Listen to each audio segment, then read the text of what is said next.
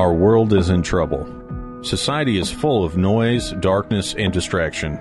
Where do you go to find the hope and the strength to cope with such a mess?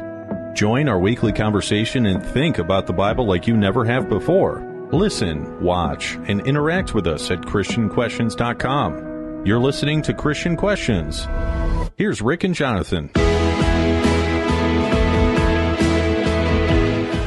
Shannon L. Alder once said, "One of the most important things you can do on this earth is to let people know they are not alone." I'm Rick, and this is not your typical Christian commentary as we look at Bible-related topics from a different perspective. I'm Jonathan. This podcast centers on godly principles, family values, and honest dialogue in a politically free zone.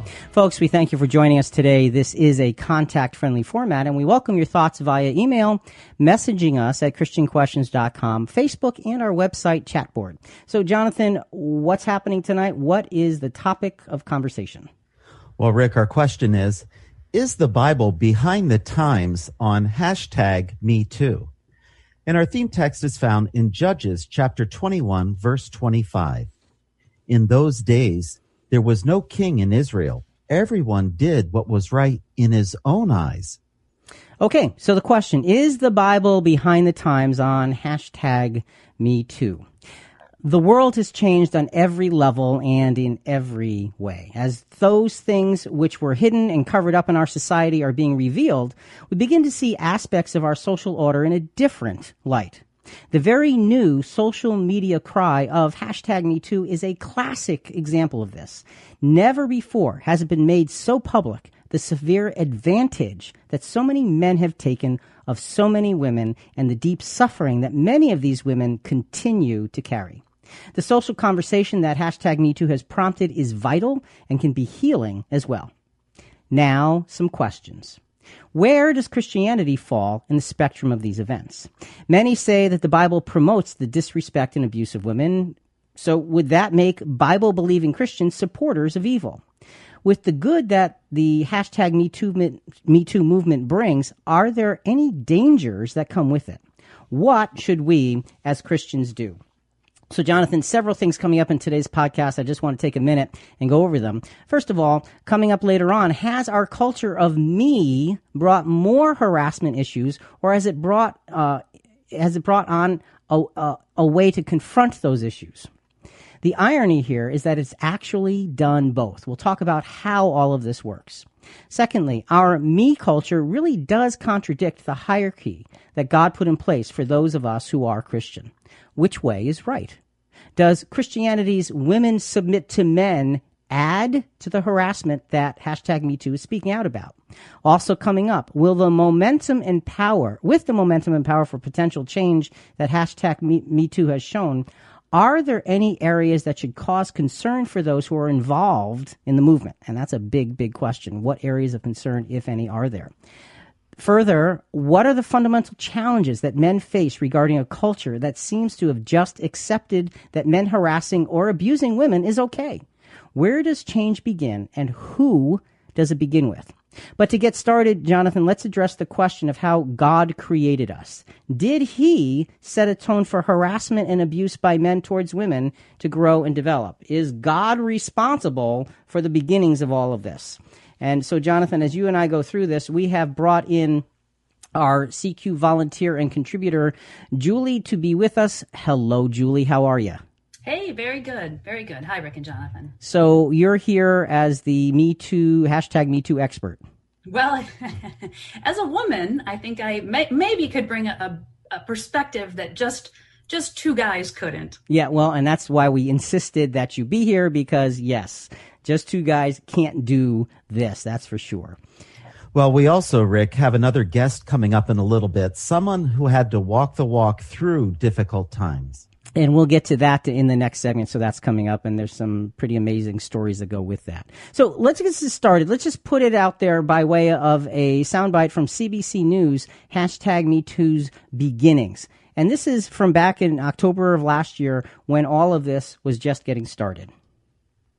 Thousands of women are using two words on social media to identify themselves as survivors of sexual harassment and assault today. It's Me Too. Actress Alyssa Milano shared the idea on Twitter, and it quickly went viral. Cheryl Brown is a social media presenter for CBC, and she's been following this story. Cheryl, first of all, give us the situation, about this. What is this hashtag about? Well, as you mentioned, Alyssa Milano got the ball rolling on Sunday when she issued a tweet that she said was inspired by a friend. The post that she tweeted reads, "If all the women who've been sexually harassed or assaulted wrote Me Too as a status, we might give people a sense of the magnitude of the problem." So, Julie, that's where it got started back in October. Alyssa Milano was the one who, through inspiration from a friend, started this, and it just kind of caught on like wildfire, didn't it? It did. And she actually was quoting a community organizer, Tarana Burke, who had coined this phrase years ago when she was protesting the sexual abuse of minority women who were socioeconomically disadvantaged. And it was a rallying cry for sexual abuse. And so it really caught on, and now everybody knows about it, and it's all over social media, and there's lots and lots of things that happen as a result. So we're going to get into the movement and the positives and the importance of dealing with all this. But before we go there, Jonathan, let's just set some groundwork from a Christian standpoint of how God created us and what's the relationship between men and women in the beginning before sin enters, and is there some kind of bias even way back then? So we're just going to touch on these things. We've talked about this several times before, but Genesis chapter 20 chapter 2, verses 20 and 24. The man gave names to all the cattle and to the birds of the sky and to every beast of the field. But for Adam, there was not found a helper suitable for him. Okay, so God creates Eve out of Adam. But is it equal? Because it says there's no helper for him. You know, it's like, when you think of a helper, you think of the person who just does the work to just mop up behind you. That's what it kind of sounds like. So anyway, go ahead. For this reason, a man shall leave his father and his mother and be joined to his wife, and they shall become one flesh. Okay, now that's a beautiful verse that talks about the sanctity of marriage, and we often quote that verse. But what about this helper thing? What does helper mean? Is it somebody who's less experienced, somebody with less authority, someone who's inferior? Because that's kind of what it sounds like. Well, Rick, it means to help or succor or one who helps. Okay, one who helps. So it sounds like a helper. Sounds like a lackey almost in some ways. It does. Okay, but that's not what it means. And see, here's the thing we have to understand. Let's look at that word used in a different context in Psalm 121, verses 1 and 2. I will lift up mine eyes unto the hills, for whence cometh my help? My help cometh from the Lord, which made heaven and earth. Rick, this is the same word. So if God is our helper and Eve is Adam's helper, it's identical. It is. It's the same word. So the meaning of the word does not carry with it a lackey. It doesn't carry with it an apprentice. It doesn't carry with it inferiority. What it carries with is someone to make up whatever you need having to be made up. And when God is called our helper, I'll tell you, I'm in with that. Me too. Julie? Me too. That's ironic. Okay. All right. No, I just thought you had something there. So God's original intent for humanity was not a relationship built around dominance of one over the other, but it was rather based on equality, mutual respect, and it was a very complementary relationship. But Jonathan, of course, the way things started is not the way things continued. What happened? Well, in Genesis 3:16, this is the punishment for disobeying and eating of the fruit. The woman was given pain in childbirth, yet she would still have a desire for her husband, and he would rule over her. Okay, so sin is committed, and guilt is now what reigns. Now, we're not going to go through the penalties. You mentioned the penalty on the woman, and we're going to focus on that because part of the penalty for sin, there's plenty of penalty for the man, there's plenty of penalty for Satan, but the penalty for the woman is that the man will rule over you, okay? So in this curse on the woman, she's going to bear children in pain, And, for anyone who's a mom, you can testify to that. I'm a dad. I can testify to that. Okay. Been there, done that. Glad I don't have to go through that ever again. But you have this sense of ruling over. Now, what does that word mean, to rule over? Well, Rick, it means to rule, have dominion, to exercise dominion. But I think another way of saying it, he was the head of the household. Okay. All right. And that ends up being an important thing. So, Julie, in this particular thought, you're the woman here on this panel, and we're looking at this, and we're looking at the sin, and we're looking at the penalty. How does that affect you? What do you see? What's your response to that? Well, what strikes me is that God's intent was to have two equal partners. Right. That is the ideal. That is how it was created. It was only through the introduction of sin and Satan and the curse upon man that altered that. So now the problem is we are now, I want to say stuck with, but we're kind of mired with this new concept that wasn't the original intent of God, is this hierarchy, so to speak, right, of serving or ruling over the other. Okay, so that presents a problem. Big problem in today's day. Well, yeah, and it does. And see, let's just take a moment on this as an issue, because when we look at this as an issue and we realize that there was this sense of equality, of really working together, and in that scripture where it says, thus shall a man leave his father and mother and be joined to his wife, and they shall become one flesh. I mean, there's this sense of this combining of your lives that is so solid and so permanent and so thorough that you can't get away from it. And it's a beautiful picture, but it's in light of this dominion thing. And just like anything that happens with imperfect humanity, whenever there's a way to take something and take it out of balance, guess what happens? Mm-hmm. It always ends up going out of balance. It always ends up being someplace in some way wrong. And when we look at the world now, 6,000 years later, now look, it didn't take long for this thing to get out of balance. In the next segment, we're going to tell a story that is horrible about how out of balance it got relatively early in relation to where we are. But the point is really simple.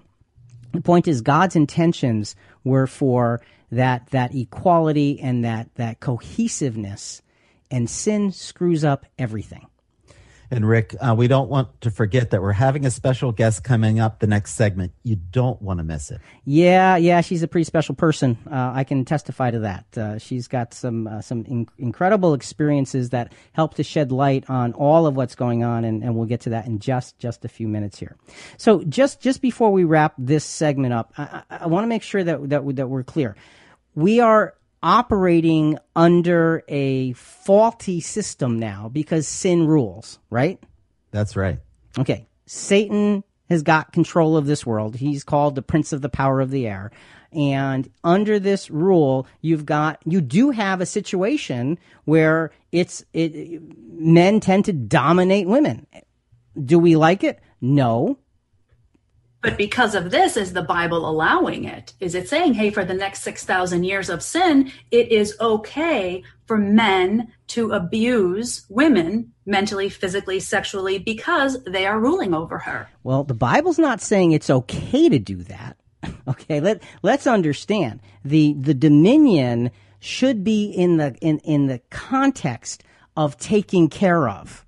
That's what it's supposed to be. What ends up happening to that dominion is it ends up going down these roads that are horrible.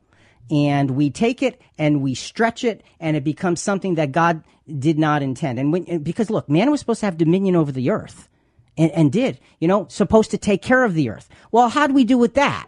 So you see, it's the same thing. It's the same kind of abuse. God gives control, and it's supposed to be in a godly fashion, and then we don't act that way. So Jonathan, each segment we're going to present a helping hands thought in terms of dealing with the abuse that happens in our world. What is it from this particular segment? Well, this is important, Rick. God's allowance of sin is never an invitation or a suggestion to commit sin. Okay. Just because God allowed sin doesn't mean that it's a free-for-all. doesn't mean that doesn't matter anything else. Well, God said we can, so let's go do that. That's not the point. That never was the point. That is not the point, and that will never be the point. Just because sin happens doesn't mean that we're just invited to go push things to the points of abuse and so forth that they just shouldn't go to. So, at this point, right from the start, acting out of accordance with God's will opens doors that inevitably bring disaster. Israel was given God's law to combat the effects of sin. How well did they do with it?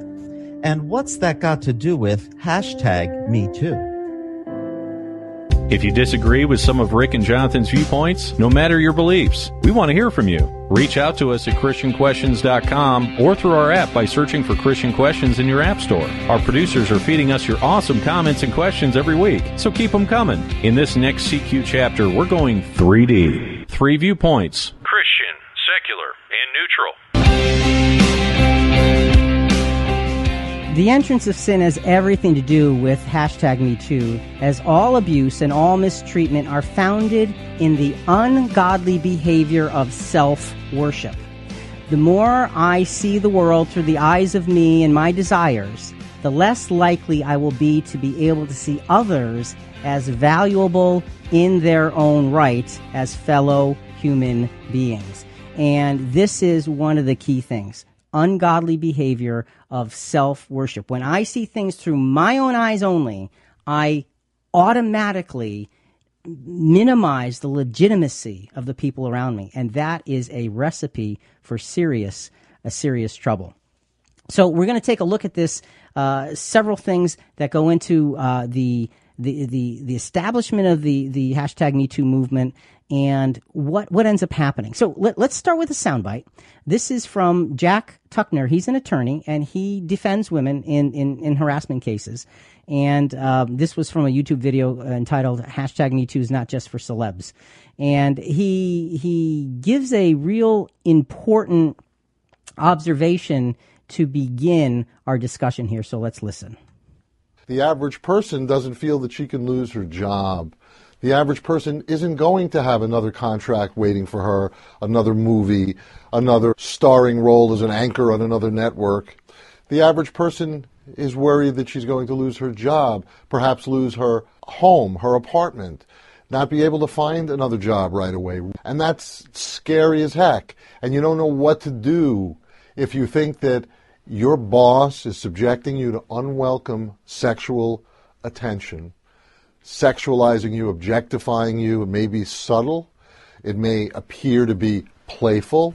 But in the meantime, you don't like it. And you know what? You don't have to put out one whit of energy, one molecule of effort beyond what's required to perform the essential functions of your job. All right, Julie, any responses, reactions to that before we get into the subject more deeply? It's interesting. Just this morning, I received an email from a news organization that stated how much millions and millions and millions of dollars companies are now paying out because of sexual harassment claims. Yeah. And so I think that because it's starting to hit middle America, corporations in, right where it really, really hurts, I think things are starting to change a little bit. Yeah, well, and it's a good thing because they need to change a little bit. They need to change a lot. Mm-hmm. And so as we get into this, we want to introduce our other guest, and this is somebody who's actually very, very special to me. This is my daughter, Amy. Amy McKiernan. Good evening, my dear. Hello. How are you? I'm doing good. How are you? Okay, you're going to have to speak up a little bit more. Okay. All right. All right. It's good to have another woman here. Hi, Amy. Hi.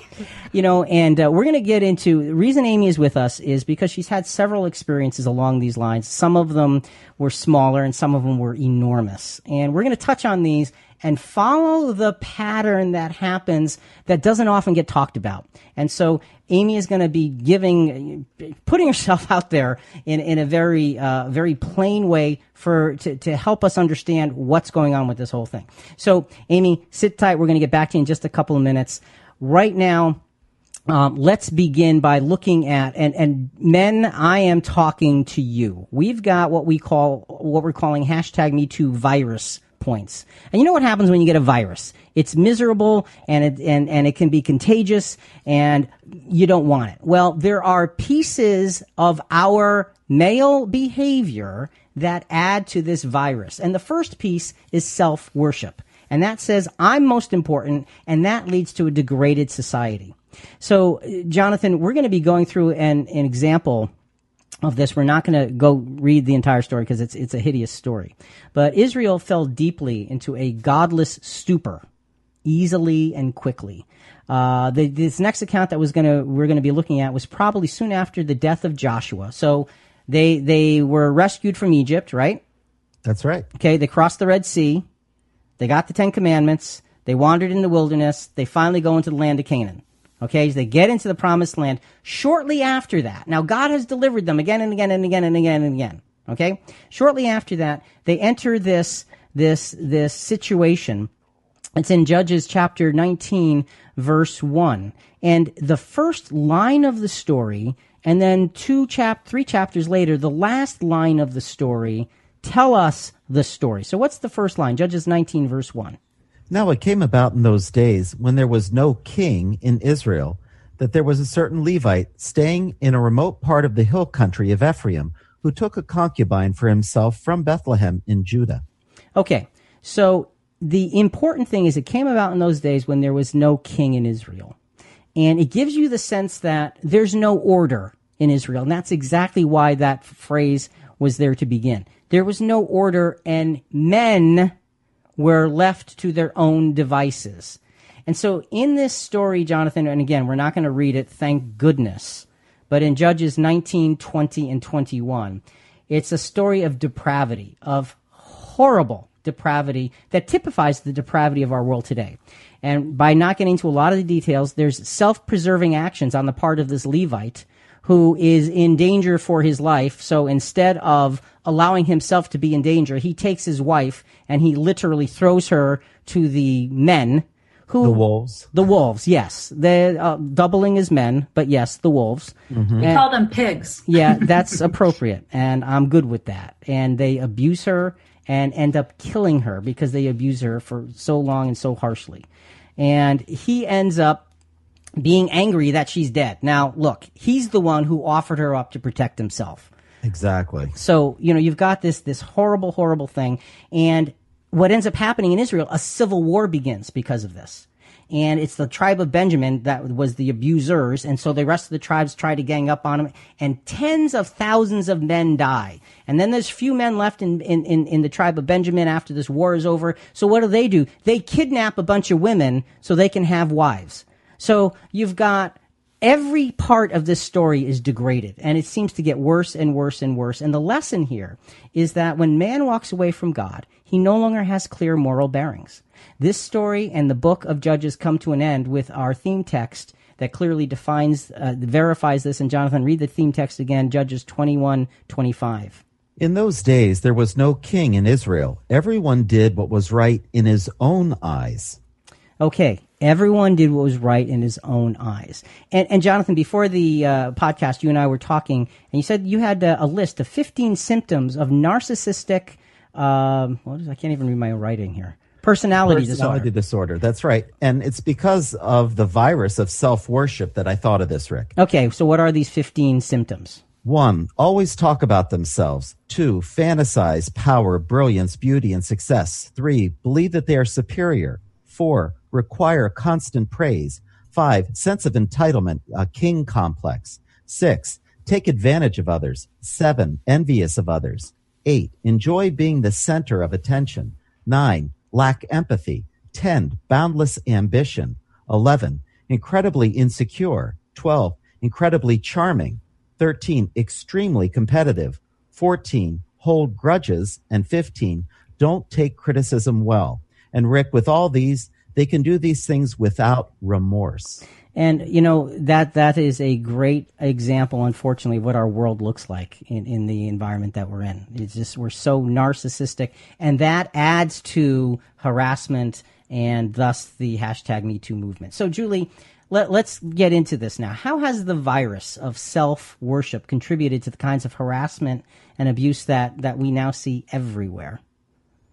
Well, one of the keys to the Me Too movement is highlighting the abuse of power. And the abuser is always in a higher position, either socioeconomically or in a work environment, and puts their wants and considerations in front of respecting the victim. And so this abuser has a sense that he, and sometimes she, is entitled to this action. And if they were caught, that there'd be little consequence, just like some of the characteristics that Jonathan read. And this devalues the worth of the victim and their voice. So I wanted to give two quick examples that just had crossed my desk in the last week, dealing with the religious community. And we'll go ahead and quote the full source material in this week's CQ Rewind, the transcript of this program. But churches are going through a crisis using a derivative called #Church2. Oh, brother. And so there's an article written just in January of this year that discusses this tearful confession of a Tennessee evangelical pastor who had forced a sexual incident on a 17-year-old girl while he was her youth pastor.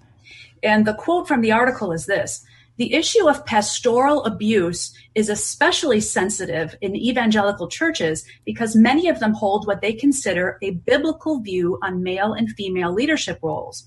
The Southern Baptist Convention, by far the largest of the evangelical denominations, does not ordain women or encourage them to play official church leadership roles. Some evangelical women say this attitude has produced a patriarchal culture in their church communities and led church authorities to be reluctant to move decisively against pastors accused of improper behavior."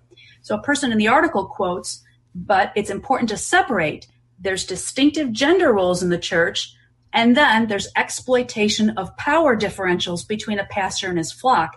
And what we see in this incident is a failure to understand that what one person might describe as a sexual incident is really about power, abuse, and violation. So I didn't know if you had any comment on that. And then I have one more quick quote, if we can. Well, my comment on that is, to me, it's despicable because, we try really hard to live up to Christian ideals, and to have the mix, the confusion between the roles that we play and confusing it with permission to be able to do things and allow things to happen is ridiculously off base. I don't care if you're a Christian or not. It is as wrong can be and should be prosecuted to the full extent of the law, period. That's my comment. So what actually ended up happening was the young girl brought it to the attention of the board, and the board moved the man and threw him a goodbye party. Oh, good. Okay. I wish I got invited to the goodbye party. And this came out now now that we have this Me Too environment, this just has come out now to the congregation. And that's when he has made these tearful, "I'm so sorry that this happened years ago. This is what I did." Yeah. Yeah. See, folks, we cannot, if you call yourself a Christian, we cannot go down those roads, because that is as unchristian as anything you can imagine. And we're going to show that as we go through this. You said you had one other quote? Yeah, let me give you one other quick one. Okay. "After decades of silence, The Nun is one of a handful worldwide to come forward recently on an issue that the Catholic Church has yet to come to terms with: the sexual abuse of religious sisters by priests and bishops.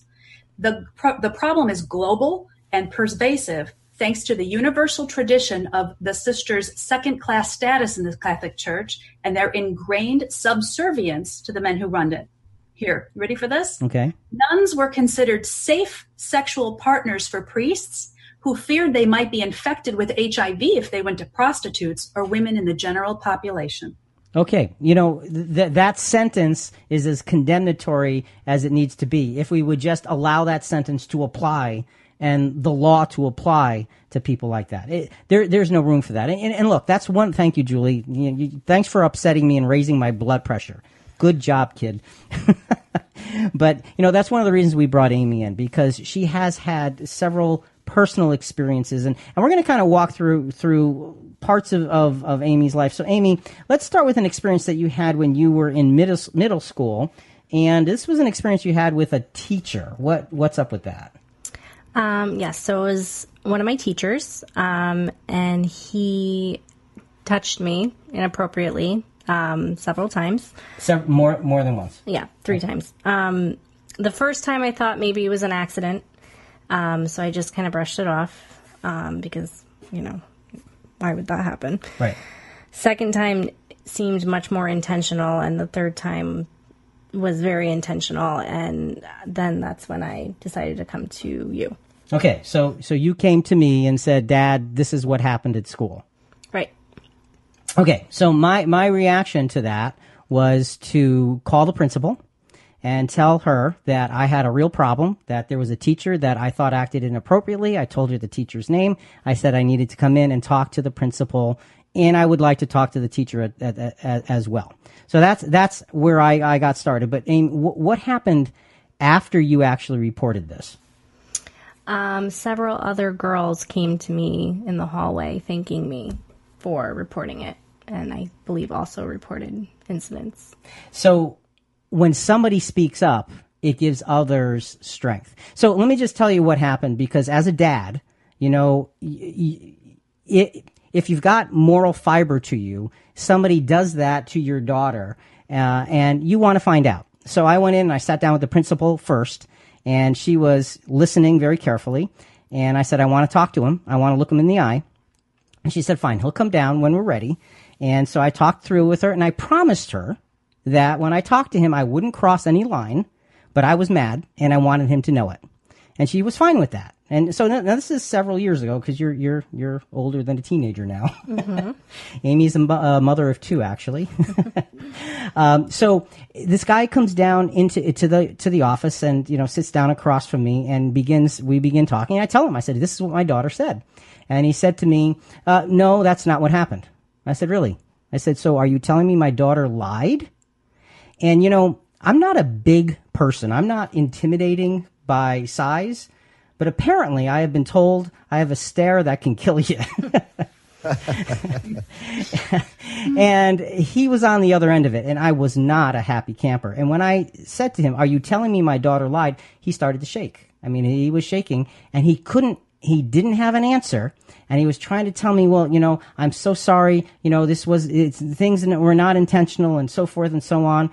And the conversation goes on. And we're getting ready to finish, and we stand up, and he looks at me, and he apologized, and he puts out his hand to shake my hand, and I wouldn't shake his hand. I just looked at him, and I said, listen, never touch my daughter again, ever.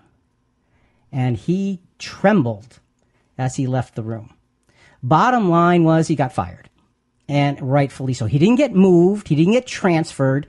I talked to the principal about a week later, and she said I had to fire his bleep because there was too much that came out after your daughter spoke up. And so that was our experience. But Aim, what did that leave you with? That's when as I call it, my victim mindset started setting in. That was the first step. So a victim mindset is when you just view yourself as a victim and you kind of become more accepting to despicable actions towards you. Okay. Amy, how old are you at this time? You said middle school. What is that? 13. Is that like 13, I think. 13. Okay. Okay. So we're pushing the time limits here. Jonathan, the biblical fact is that women played vital roles in the support of Jesus and the gospel. Many women followed Jesus and did their part to support him and the gospel. We don't have time to read, but just sum up a couple of scriptures for us on examples of women in very important roles. Well, Rick, in Luke 8:1-3, Jesus had the 12 with him, but the other women that were there were Mary Magdalene, Joanna, Chuez, Susanna, and many others who provided many resources and support for Jesus and the disciples. So he had women actively supporting him. What about in Acts? Acts 18:24-26. Just sum up what's happening there. Well, Apollos was an excellent orator, and he was doing a great job in witnessing the gospel, except he had an error in baptism. And when Priscilla and Aquila heard this, they pulled him aside and straightened him out a little bit, saying, we're no longer under John's baptism, but now we're baptized into Christ. So he immediately began proclaiming the truth on baptism at that time. But see, the point is Priscilla and Aquila, that was a husband and wife team, went to what would become one of the great teachers in the early church. And the husband and wife together straightened him out.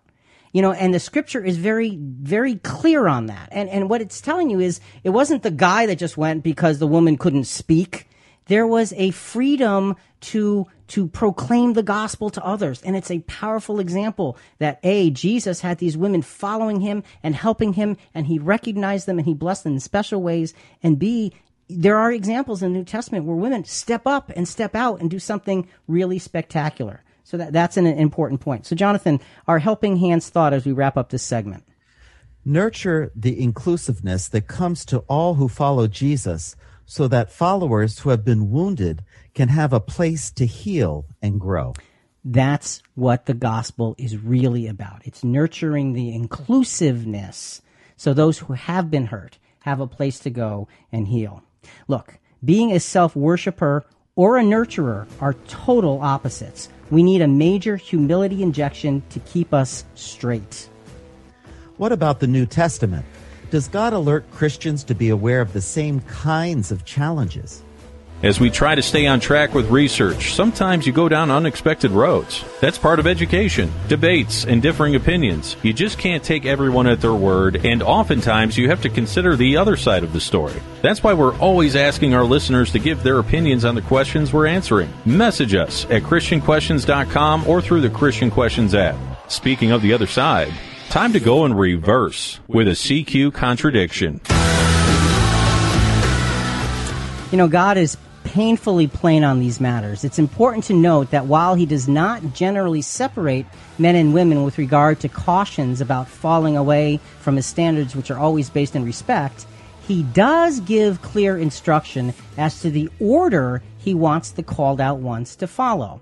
And Julie, you alluded to that order in earlier in our conversation that, there is a God, then Jesus, then men, then women situation based on that curse. So we've got to be able to work with that and deal with that as we go through our days. Question is, how do we do that? So let's go back to some virus points. And men, this is dedicated to you. This is from Jonathan and I to you. The next Me Too virus point, we had self-worship, and Jonathan brought up all of that narcissistic stuff. Well, now we've got what we're going to call self-imposed ignorance. You position yourself to not know what's wrong and what's right, even though it's really obvious if you would just pay attention. In other words, you choose ignorance because it's convenient. It's easier. It's more fun. It's just you don't have to fight through anything. Men, we do that. We tend to do that. We've got to look at this and say, okay, what am I doing with this? Jonathan, a quick warning from Romans chapter 1. Let's actually do verse 18 and 20. For the wrath of God is revealed against all ungodliness and unrighteousness of men who suppress the truth in unrighteousness. For since the creation of the world, his invisible attributes, his external power and divine nature have been clearly seen, being understood through what has been made, so that they are without excuse. Okay. The important line there is, against all ungodliness and unrighteousness of men who suppress the truth in unrighteousness. See, the phrase self-imposed ignorance, that's where I got it from. I got it from the scripture. Men who suppress the truth in unrighteousness. That's what self-imposed ignorance is. And then the verses go on. Just sum up the next piece of the verses, Jonathan. What are they telling us? Well, basically that mankind doesn't honor God, and they're futile in their own speculations, and they create idols to worship. How foolish. Yeah. And so we create an environment where ignorance is acceptable and we get comfortable in it. And that is not the way it needs to be. So this virus of self-imposed ignorance. And Amy, you've got of the experiences we're talking about, this is the least of the experiences, but still is important in your overall life experience. An experience now from high school, and this is more verbal harassment. What happened? So I was in high school. I was a freshman in the cafeteria, and a group of guys at a table, called me over. I walk over, and they start making uncomfortable comments, asking really inappropriate questions, and just going on, and it was so embarrassing. Bunch of high school guys. High school boys. Boys, okay. And as they're going on, I can feel myself feeling mortified, but I can also see in one of their faces, one of the boys started to feel a little bit mortified too. Like I could see it switch within him. Like, wow, this is really wrong.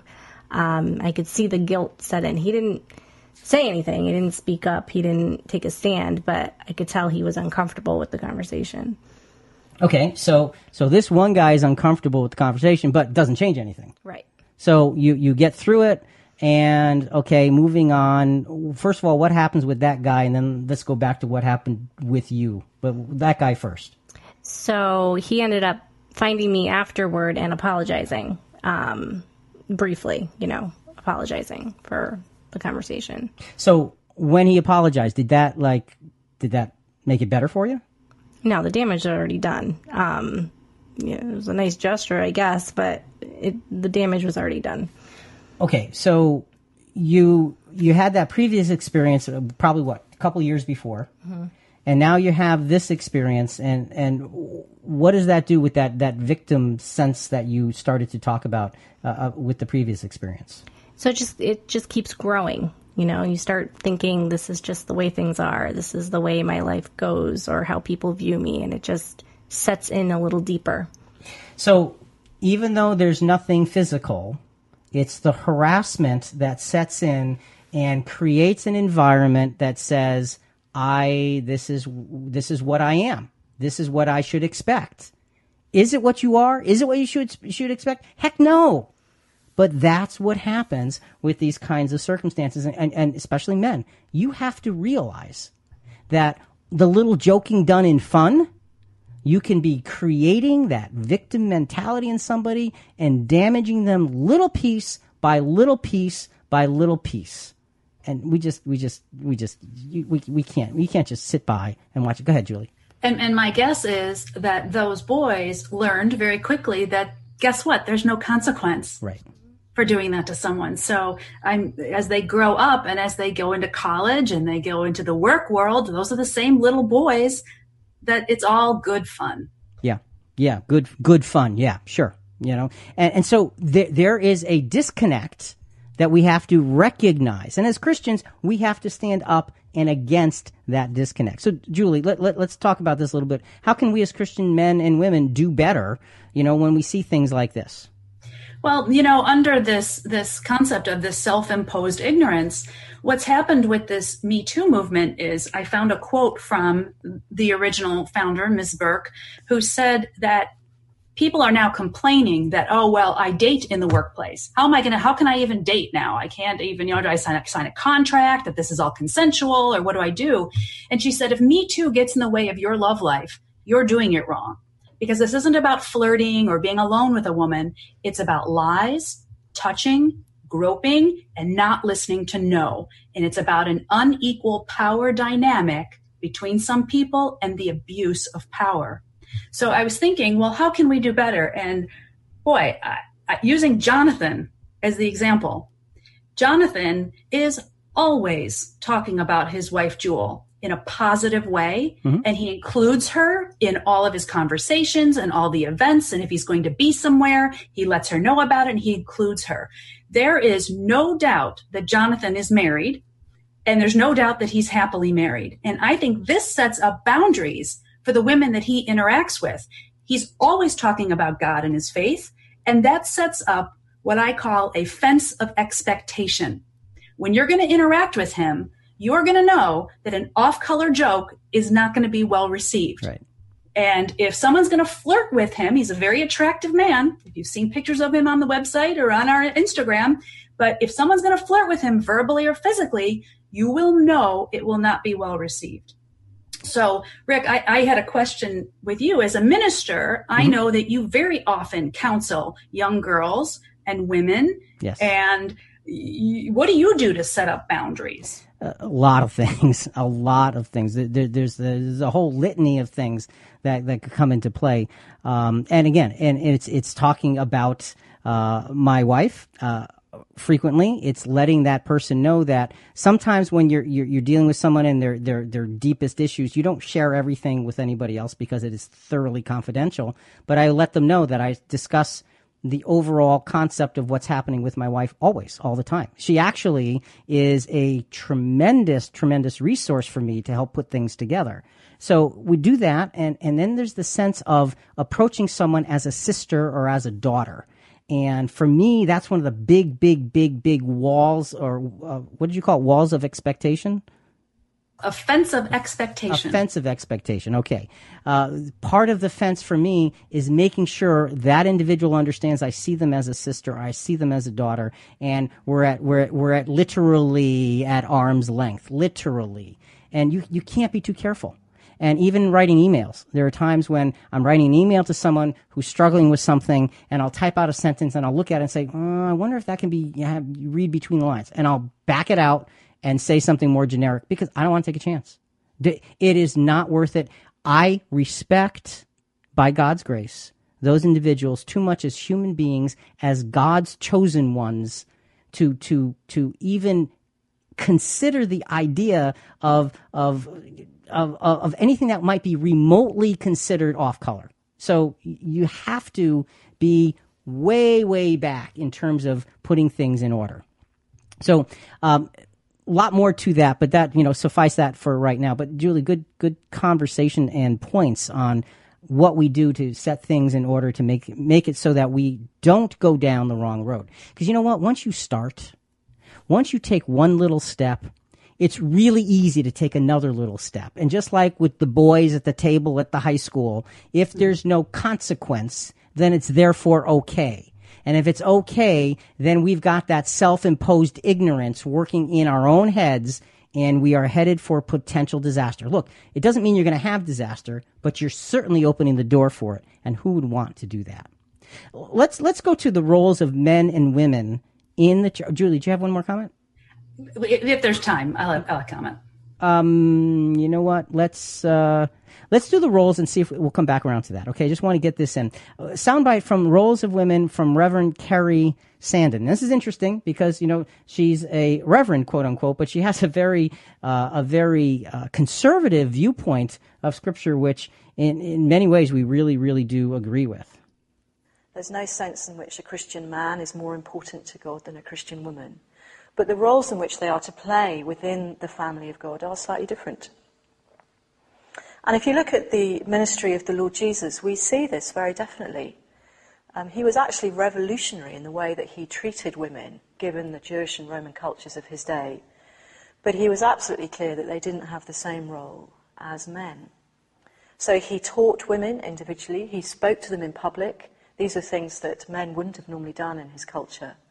But when it came to appointing his disciples and then his apostles, it was men who he chose for that role. Men are the ones who are to lead. So in the life of the local church, it's not appropriate for women to take positions of overall leadership. That is a distortion of the created order and will not lead to unity in the church. And it's interesting. She talks about, leading to unity in the church and so forth. And I think there's some profound wisdom in those comments. So, Jonathan, let's get into that a little bit. The Bible fact is, like she mentioned, there is a very specific order that God has set for Christianity, and there are very specific reasons for us to adhere to that order. It's not something haphazard. God is never haphazard. So, we're going to be talking about being in subjection or submitting. And Jonathan, before we read the scripture in Ephesians 5, what does the word submit mean? Well, Rick, it means to be subordinate reflexively to obey. Okay, so it is really what it sounds like. And again, these are scriptures that are very clear on an order of things. So, Jonathan, let's go through that. Ephesians 5:22 through 27. I'll interrupt you in the middle. Wives, be in subjection unto your own husbands as unto the Lord. For the husband is the head of the wife, as Christ also is the head of the church, being himself the Savior of the body. Okay, so wives be in subjection because there's a subjection of Christ to Christ as well. Verse 24. But as the church is subject to Christ, so let the wives also be to their husbands in everything. Okay, that's a pretty blanket statement. And Julie, we're going to ask you to weigh in on this when we get finished with it because you're a wife and I want to hear your perspective. Now, so you've got this subjection, but it says the church is subject to Christ. So the subjection doesn't end with the husband. We're all subject to Christ. And now here's the husband's responsibility in this subjection thing, verses 25 to 27. Husbands, love your wives, even as Christ also loved the church and gave himself up for it, that he might sanctify it, having cleansed it by the washing of water with the word, that he might present to the church to himself a glorious church, not having spot or wrinkle or any such thing, but that it should be holy and without blemish. Okay, so our adhering to this order is actually showing our total devotion to Christ. That's a unifying effect. Julie, just a wife's take on that. Well, this is the standard. So this is what we're looking towards. Here's what it doesn't say. Wives, be in subjection to your tyrannical husband who abuses you. Right, doesn't say that.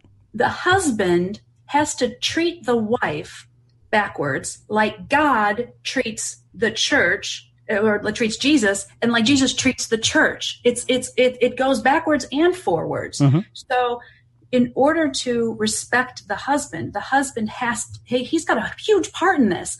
In verse 25, husbands, agape love your wives. Agape love, meaning, without any limit, without any boundaries, without even expectation of the love coming back. Right. It's the highest degree of love and respect you have for your wife.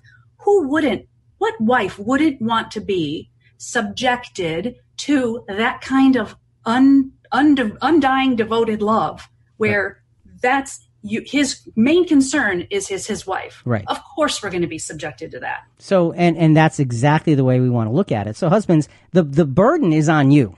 That's right. Face the fact, the burden is on you to lift yourself up to a standard that is higher. And if you think you're doing it, do it better. Because it's as Jesus loves the church. Let's focus on that. So Jonathan, the helping hands thought here is what?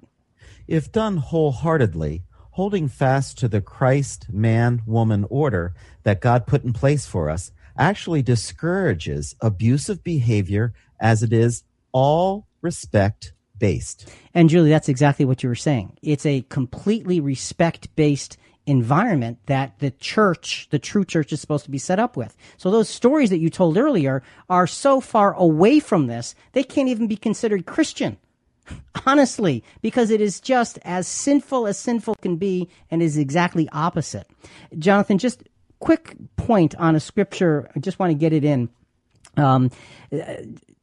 Different does not mean unequal. Women and men are different. Romans 16:1, just give us a summation. What is it telling us? Well, Paul is recommending Phoebe to the Corinth church. She was faithful as a co-laborer in Christ, assisted the church in many ways, and Paul was blessed by her, and he said, let her help you like she helped me. Right. And so he's basically saying, she is valuable. Don't underestimate her value. Take really good care of her. What a testimony of respect for that particular sister in Christ. And Julie, that other comment you had, let's see if we can take that next segment. Okay, because we really do need to wrap this one up. But, here's the thing. So the Christian hierarchy defines roles and not value. Forgetting this fact can get us into all kinds of trouble. The world certainly embraces ignorance towards God. What are the dangers of causes that are meant to heal, becoming causes that hurt? Join our conversation by messaging us through the Christian Questions app. Download it now in your app store. Just search Christian Questions, then give us your thoughts on this and future episodes. Now, let's take a CQ deep dive. Once we have found comfort in living ignorantly towards God, we can now easily open the door to yet another downward step toward the pit of vile morality. This next step is one that needs the arrogance of self-worship and the no-limits thinking of shunning God's order to thrive. So, we're going down this horrible, horrible path, and it starts with self-worship, and then it goes to self-imposed ignorance, knowing better but doing it anyway. And we're going to be getting into the next piece in just a moment here. Hey, Rick, I've got a question for you. So you just ended the last segment, and you had a statement that I caught, but I didn't quite understand. You said the Christian hierarchy defines roles and not values. Yes. What does that mean? What does that mean? So the hierarchy of the man is over the woman. It's all it's doing is defining the role that you play. It has nothing to do with the value of the individuals. Because the woman, as we have seen in Scripture so far many, many times, is just as valuable as the man. So just because your role is one of authority doesn't make you better. It doesn't make you more valuable. As a matter of fact, it makes you more of a servant toward others. So it's just defining roles. That's what it is. It's not about the value of the individuals. Make sense? So I have one more question. So we're all volunteers here at Christian Questions. Yes. What do you think, what would you say the percentage of women is of our volunteer? I don't know, 98.9? Yeah. So if women, if the traditional biblical role is the submissive and women aren't supposed to be teachers, what about all the women that we have who are writing back our listeners who are researching biblical questions and all the women that you've had on this program, like today, for example, is that going beyond what pleases God?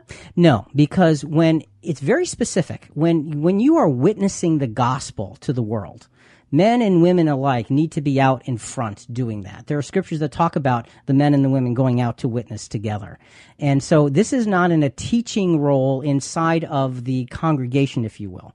So there's a difference. And what we do at Christian Questions is we try to tap into the talents of whomever is volunteering and so, because there's so much work to do, and it doesn't matter who you are. And if you notice, the primary conversations are between myself and Jonathan. That's by design, and we believe that fits the design that God put in place. And under that hierarchy, we have all of these other volunteers. Now, does that make Jonathan and I more valuable? No. Not at all. It simply defines the role that we play. That's all it is. If you ask me, the greatest value is, and Jonathan will agree, I know, is with all of these sisters that do this amazing work week after week after week behind the scenes. There's incredible value that's got to be respected. Amen. Okay, we need to move forward here. Next, Me Too virus men. I'm talking to you, and Jonathan. I'm saying it from because I'm mad now. Okay, is deciding on depravity. We've talked about self-worship, and we've talked about self-imposed ignorance. You put those two things in place, and now you're deciding on depravity. Once we've convinced ourselves there's no higher guidance plan and morality, it becomes easy to personally decide how we will live, and that has got horrible consequences. Romans chapter 1, let's just read verse 28.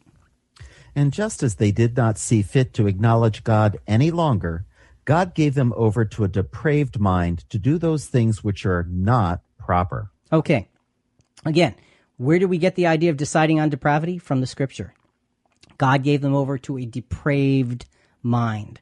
And we have got to understand that depravity creates mess and hurt and trauma, and it ruins lives. And as an example of that, before we go any further, Amy, I want to come back to you.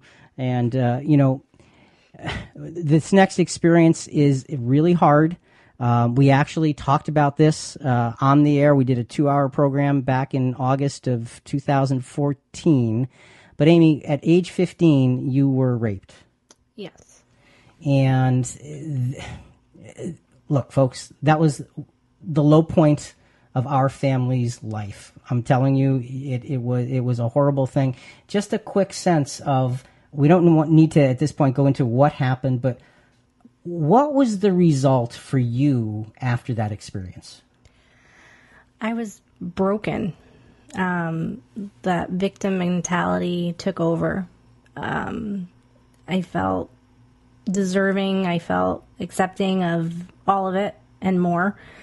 And just became like a way of life. I really defined who I was at that point. And what ended up happening is there was several years of self-destructive behavior after that. Right. And we kind of went through that together. Yeah. Yeah. After the rape, I would pick her up from school every day, and we'd go home, and she wouldn't talk. And there were months where she just wouldn't talk. And I'm telling you, folks, this was one of the deepest, darkest times in our lives. But here's the thing I want you to understand. There were those other previous experiences that happened before that set this up to be even worse than it had to be. As bad as it was, those other experiences made it worse. And the message here is when you harass or abuse in any way, even if it's small, you are a contributor to the downfall of a human being. And we have no right to go down that road. So, Amy, we'll get to more of that. Obviously, you're not broken now. Absolutely not. As a matter of fact, Amy, you are a very powerful woman now. I like to think so. Yeah, well, I know so. And, so there can be a happy ending. We'll get to more of that a little bit later, but thank you for going there. I want to go to a soundbite from the Factual Feminist on the Me Too movement, #MeToo, and it's about Matt Damon. And he was trying to be supportive of the Me Too movement, and he was suggesting that harassment and rape are actually two different things, and they're on two different levels, and they're both wrong. He got plastered for saying those things. And so this woman, this factual feminist, is basically coming to his defense, saying that, hey, well, you know what? He had a point. So let's just play her comments, and then Julie, let's get actually I want to go back to Amy. No, we'll go to you on that, and then we'll go back to Amy. Her advice to Damon and men everywhere was to remain silent. The time right now is for men just to listen. Well, I'm a woman, so I don't have to be silent, and I think Damon was right. Many drivers claim that there is no hierarchy of abuse is incoherent. Gradations of harm and degrees of guilt are fundamental to our moral intuitions and our legal system. Our criminal laws make many fine distinctions among bad and worse actions, and so do our judgments of others in everyday life. And telling men as a species to shut up and listen, that isn't progress, it's sexism. But what I wish is that Damon did not have to issue a ritual recantation and that men and women could discuss the issues freely and rationally. If men and women of goodwill could work together, they can make historic progress in the fight against harassment and abuse. But to succeed, the movement is going to have to channel its outrage and confront its own excesses. So, Julie, on that, the whole point of this podcast is let's talk about it as men and women, but just your quick response on all of this. Well, it was interesting because when he said this, his point was, we're really only talking about 1% of the men in the population in the workforce that are losing their jobs over this. It just seems like there's a lot of talk about it. And then various celebrities would answer back. And, you read some of these answers, and one was, there are different stages of cancer, some more treatable than others, but it's still a cancer. And we're outraged because we're made to feel like this is normal. So you kind of see they're okay, they've got a point. Mm-hmm. And then one said this, I thought was kind of sarcastic. Me, the day after a mass shooting. You know what? We just aren't talking enough about all the people not committing mass murder. Get it? So, it's like they took it that Matt Damon was like patting himself on the back about how good he was. And then they started turning against him and saying, well, gee, he sounds like he's someone who has skeletons in his closet because he's obsessed with redirecting the conversation. But, when you and I first started talking about this, to do this a subject as a CQ topic, you had a little bit of indignation of being lumped into all those men, just like Matt Damon did. Yeah, and you can see why from my personal experience. Well, yes, but I also think they weren't talking to you. But when they say men in general, like you can't say anything as a man. Right. They're going to start looking for skeletons in your closet. Right. Which I know your closet is clean. That's right. It is. So, it's a difficult thing, and there has to be the ability to talk. And as Christians, we of all people should have that ability in a better, bigger, stronger way than anyone else. So, all right, Julie, we'll get back to you in just a minute. But Amy, I just want to talk to you just another minute about after the rape, and you talked about this victim mentality that was beginning to just set in. Just a little bit more on where you ended up with that, kind of dominating your life. Nowhere good. It completely took over, and just in this downward spiral, and I couldn't get out of it. And that's the important thing. You couldn't get out of it. And we went to remember the first counselor we went to? Mm-hmm. Mm-hmm. Yep. What does that mean? Well, we went to a different one. Yeah. Yeah, we tried to get the help, but the help wasn't working. Yeah. And so we had to make adjustments. But the point is, folks, that my daughter, Amy, she's sitting here next to me now as a grown woman who has gotten beyond this whole thing, was completely broken for a long time. And it took a lot of care, and it took prayer, and it took effort, and it took attention, and it took dealing with the reactions of somebody who's broken, who just breaks themselves further because that's all they know. And as a dad, it was a heartbreaking period of years until we began to see the progress slow and steady. And in the next segment, we're going to talk to you a little bit about what that progress is and how to get to it. But Amy, thank you for being willing to be vulnerable on this. I have a question for Amy. What, as your 30-something-year-old self, would you go back and tell your 13-year-old self in that cafeteria? What advice would you have given her? To take a stronger stand, to not let it define her. These things, they don't define us, and that's the problem, is that we allow them to, and it becomes who we are, and that's not the case. And it's a mindset to say this, you can't take my power because you don't matter to me. Right. And that's such an important thing. But it's so easy to look back and say shoulda, woulda, coulda. Mm-hmm. But if you can walk into your teenage years with that thinking, and folks, those of you who are parents and listening, you've got to build that up in especially your daughters. No, it's not okay. It's not okay to go through and be a victim of those things. It's not okay when those things happen. And it is important to speak up, because speaking up will keep somebody else safe. And, oftentimes we won't speak up for ourselves, but if you get the idea that I can help somebody else, it's a lot easier. And so that's perhaps another way that we can approach that. We've got a lot of listeners who are high school age and who are college age as well. So hopefully this will help them. Well, yeah, and it's just important to speak up. It's not okay. It's not acceptable, and you don't deserve it. And it's not biblical. Not even remotely close. Mm-hmm. Jonathan, let's go into just another biblical example. And again, just tell us parts of the story. John chapter 4, verses 7 through 15, then John chapter 4, verses 23 to 26, is Jesus speaking with the Samaritan woman at the well. Just overview the story for us. And he basically asked her, give me a drink. And she's like, you're asking me to give you a drink? I'm a Samaritan. You're a Jew. I mean, she's unclean, supposedly. Right. But she was surprised. And then she listened to his amazing words. And he's talking about water, about living water. So here she is going, what does this mean? Are you greater than our father Jacob, who gave us this well and drank from it with his sons? And interesting question that she threw out, isn't it? Yeah, it is. And so what happens is Jesus not only goes through that, then he tells her that he's the Messiah. Now that's amazing, because Julie had a great comment on that before the podcast started. What was that light bulb that went off, Julie, that you realized? Well, I had just recently learned that this was the first time Jesus ever revealed that he was the Christ. And so he gave this monumental reveal to a woman. And wow. And to a woman who was an outsider.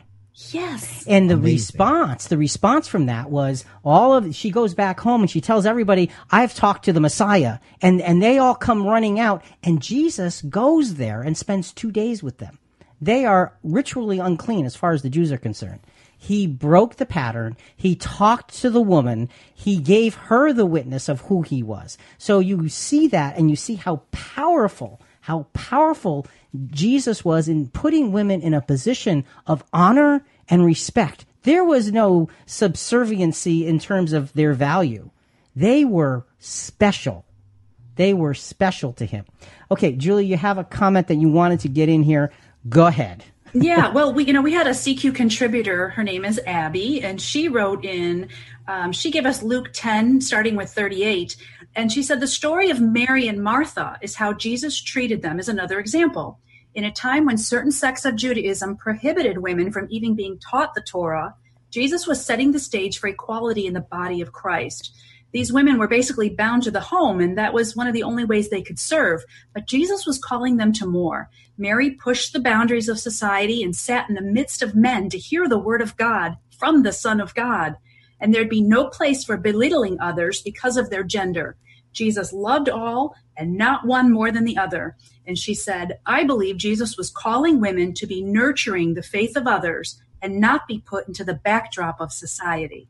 And I think that and this is Julie speaking, I think that as a woman's role of nurturing others' faith is just spectacular, because we really have that opportunity to do that. And it is not only spectacular, it is unbelievably necessary. There is an equality in Christ. And folks, look, the point we're trying to make is harassment is a reality of our world. Abuse is a reality of our world. But if you're a Christian, it ought not to be. If you're a Christian, your view of men and women and how they work together ought to be entirely different. We ought to be operating on a different level, on a higher level, so that we can be an example to the rest of the world that this is the way it's done.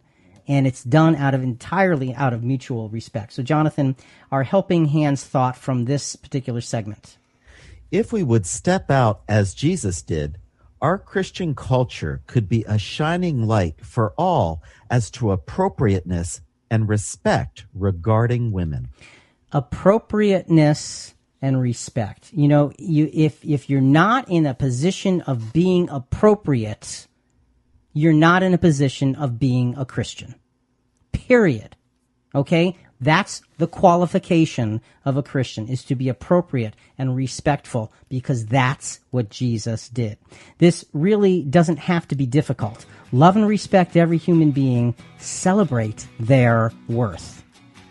Where do the self-worship, self-imposed ignorance, and depravity bring us as a culture? How do we fight it? If we asked Rick, Jonathan, and the CQ contribution team to answer our topical questions in 5 minutes or less, rather than in several chapters over 90 minutes, they'd probably get a little stressed out. Plus, they love painting that bigger picture by looking at several real-world media perspectives, historical facts, and scripture. That's why some answers may come quickly, but we love taking a look at the bigger questions that aren't so easy. As Christians, we're supposed to have protective walls built around our hearts and minds in relation to these things. Unfortunately, we don't always do a good enough job with this, so we need to be ever vigilant in our everyday thoughts and experiences. This, I think, is a major part of what Fight the Good Fight of Faith is really, truly all about. It's a matter of putting ourselves in a position to say, I will take nothing for granted. I will not take one step in an inappropriate direction, because somebody else's life, by my step toward inappropriateness, can be damaged. And as Amy's experience has shown us, they can be damaged for the rest of their lives. You can do irreparable damage. You can contribute to that kind of damage to others by just thinking you're having fun. Well, grow up and be appropriate. And that's really what the Christian message is. Next, Me Too virus point, again, men, we're talking to you specifically, is continually corrupting your conscience. So if you go through that self-worship that gives you that self-imposed ignorance that brings you to the point of deciding on depravity, what you've done is you have contaminated your conscience. And with a contaminated conscience, it's a life-absorbing challenge to try to change it. And it can be incredibly, incredibly difficult, and maybe even almost impossible. I mean, nothing is impossible with God, but, we don't want to go down the road of a corrupted conscience. So, Jonathan, let's go to our final soundbite. This is from the attorney again, Jack Tuckner, attorney, #MeToo, not just for celebrities. And again, he brings out some important points just to wrap this up. If you were a boy performing the same job, would you be treated the same way that your manager, boss, supervisor, colleague is treating you? And if not, if there's any whiff of sexual content, anything unwelcome, non-consensual, something that makes you uncomfortable, it's illegal. And you need to oppose it, and you have to do it in a way that you're protected because there's proof that you're pushing back. So, Julie, that's a powerful point, that if a male would be treated differently in the position you're in, then it's just not legal. You're going down a road and you need to do something about it. Mm-hmm. Not easy though, is it? No, not at all, but it's something that has to be done. And, oftentimes the doing of something is what takes us out of our comfort zone. And, the healing in Amy's life took her out of her comfort zone because, frankly, she was comfortable in a self-destructive place for a long time. And she had to learn to be uncomfortable with that. And it was a difficult journey.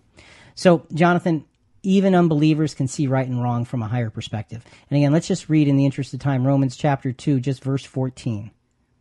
For when Gentiles who do not have the law do instinctively the things of the law, these, not having the law, are a law to themselves. Okay. So, Rick, we know right from wrong. Yeah, you know what? And whether you're a Christian or not, there's a sense of treating others with respect.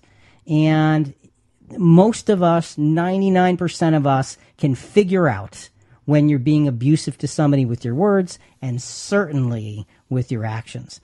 The extraordinary challenge of ungodly compromise creeping in is always there for us as well as for people in the world. And 1 Timothy 4 verses 1 and 2 is a good verse that just kind of puts that in perspective. It's got a phrase that I think is really important. But the Spirit explicitly says that in latter times, and Rick, that's our day, some will fall away from the faith, paying attention to deceitful spirits and doctrines of demons, by means of the hypocrisy of liars, seared in their own conscience as with a branding iron. And Rick, real quick, that made me think of the false hellfire doctrine, which we did a 3-part series on, proves that exact point. Yeah. When you listen to a false teaching long enough, you don't question it, you accept it, and your conscience is seared to look at anything else beyond it. So you see things through those specific glasses, and with the harassment and abuse that goes on between men and women, it's the same thing. You allow your conscience to be seared, you have no more feeling left, and then it becomes okay to be abusive, and it's not. Julie, go ahead. Well, Jonathan read where it says in latter times, and he said that's today's times. I just wanted to give 2 quick passages that I think is also dealing with today's time. That's Matthew 10:26-27. There is nothing concealed that will not be revealed, or hidden that will not be known. What I tell you in the darkness, speak in the light, and what you hear whispered in your ear, proclaim upon the housetops. And 1 Corinthians 4:5, but wait until the Lord comes, who will both bring to light the things hidden in the darkness and disclose the motives of men's hearts. And it looks to me like this is happening really more and more rapidly. We're exposing bad behavior in government and sinful actions. And our world is getting so difficult that people aren't even hiding anything anymore. There's carjackings in broad daylight and pornography use that's free and excessive drug use. And I think that in conjunction with this, we need to act behind closed doors just like we do in the open. And that is a really hard thing for people to get their heads wrapped around, but it's true. To be this, that's what integrity is. To be acting the same way when nobody will ever know as you would when everybody would know, because that's what's required if you're a Christian. Face the facts. Thanks for those verses and putting that in perspective. All right, Amy, let's get back to your story and to the kind of wrapping this up. when the rape happened, you and I both know you were someplace you weren't supposed to be. Right. And you and I both know that there was a little bit of lying and deceptiveness to get you there? Yes. Okay. So, having said that, did you struggle with feeling like, okay, you kind of deserved what happened and it was all your fault? Absolutely. So, walk us through going from being that victim to what would you tell others in dealing with that very kind of thing? Well, first off, you never deserve it, ever. You may have made mistakes or made choices that were not the best. That doesn't. It's not a punishment. It's not a deserving thing. No matter what you did, it's no. Okay. So that's first. To get out of the victim mindset is so important. And oftentimes you move on and you become a survivor, and there's a little bit more strength there. But the problem with identifying as a survivor is that it still defines you. And it should never define you. It's not who you are. Okay. So victim is obvious, but you're saying survivor, and you made a really important point. Survivor means that whatever it was, you're still very, very much attached to. Right. And you were a survivor at one point. Mm-hmm. So what was that like in relation to being a victim, and then what's the next step? So, I identified with a survivor, but it still was so much of who I was. I was this thing that happened to me, this thing that I survived. It was that's what my life was, it defined me. And getting out of that definition and allowing myself to define who I was, finally, then I became an overcomer. And that's where we all need to be, because that's where you really let your strength shine. And being strong can look different for everybody, whether it's being a voice for all to hear or being a voice when somebody else needs it, to just quiet self-care and taking that first step that can be the hardest and might feel so small, whether that first step is confiding in someone or finding counseling or making a report or taking a stand. Those are those first steps of strength, and just letting that strength shine, whatever that means for you. The interesting thing is that we don't hear people talking about being overcomers. We hear people talk about being victims and being survivors. And what you're doing is saying there's another step. And it's safe to say that you in your 30, I'm not going to tell people how old you are, but in your 30-something life, this thing that happened to you when you were 15 just doesn't play a role anymore. No, not at all. And we can look back, and we do this frequently, well, not frequently, but often enough, where we look back and we remember, and everybody ends up in tears because you kind of visit, but then you walk away from it and you go back to life. Mm-hmm. And see, that's the point. Life doesn't have to be surviving this thing. Life is having overcome it and it being an experience of the past that can now bring value to your life and to other lives. So, Amy, you're amazing. Thanks. You really are. You're amazing in dealing with this and being able to work through it. So really appreciate your telling your story. Julie, any responses, questions, comments before we? No, I was making little clapping noises. I don't know if you heard that. No, I appreciate that, because I never thought of that. I thought that the best pinnacle was to survive something, to be a survivor, but it isn't. No. It's to put that behind you completely. Yeah. and live your life accordingly and help others where you can. And I appreciate that you're brave enough, even years ago when you came and told the full story, that you put your own, hesitation aside in an effort to help people. And I think whenever we go through something that is bad, we have to look at it. God may be allowing the experience so that we can move forward and in turn provide blessings to others. Thank you so much, Amy. Really appreciate you being willing to be vulnerable to help others. You're very welcome. And the other part of this is, and folks, I'd encourage you to listen to the podcast from 2014, because it tells the story in detail, and you see the agony of defeat and the incredible victory that follows. And what got us through as a family was faith in God and letting God direct us and living up to something higher. We had to find a way to go higher than those experiences, and it was really difficult. But by God's grace, over a long period of time, we found that way. Jonathan, we want to go to one final experience of Jesus dealing with women in a very, very special way. And this is Resurrection Morning and Mary Magdalene and his experience with her. So what happened at that, and what was the special thing about his treatment of women as shown with this experience with Mary?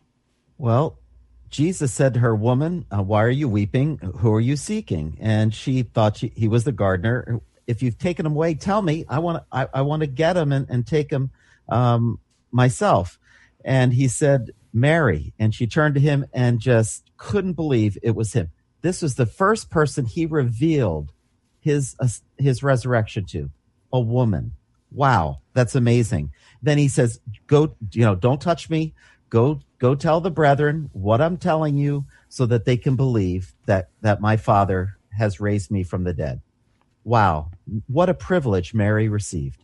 So it's interesting that Jesus first told a woman that he was Messiah, and then when he's raised from the dead, the first woman he tells is a woman.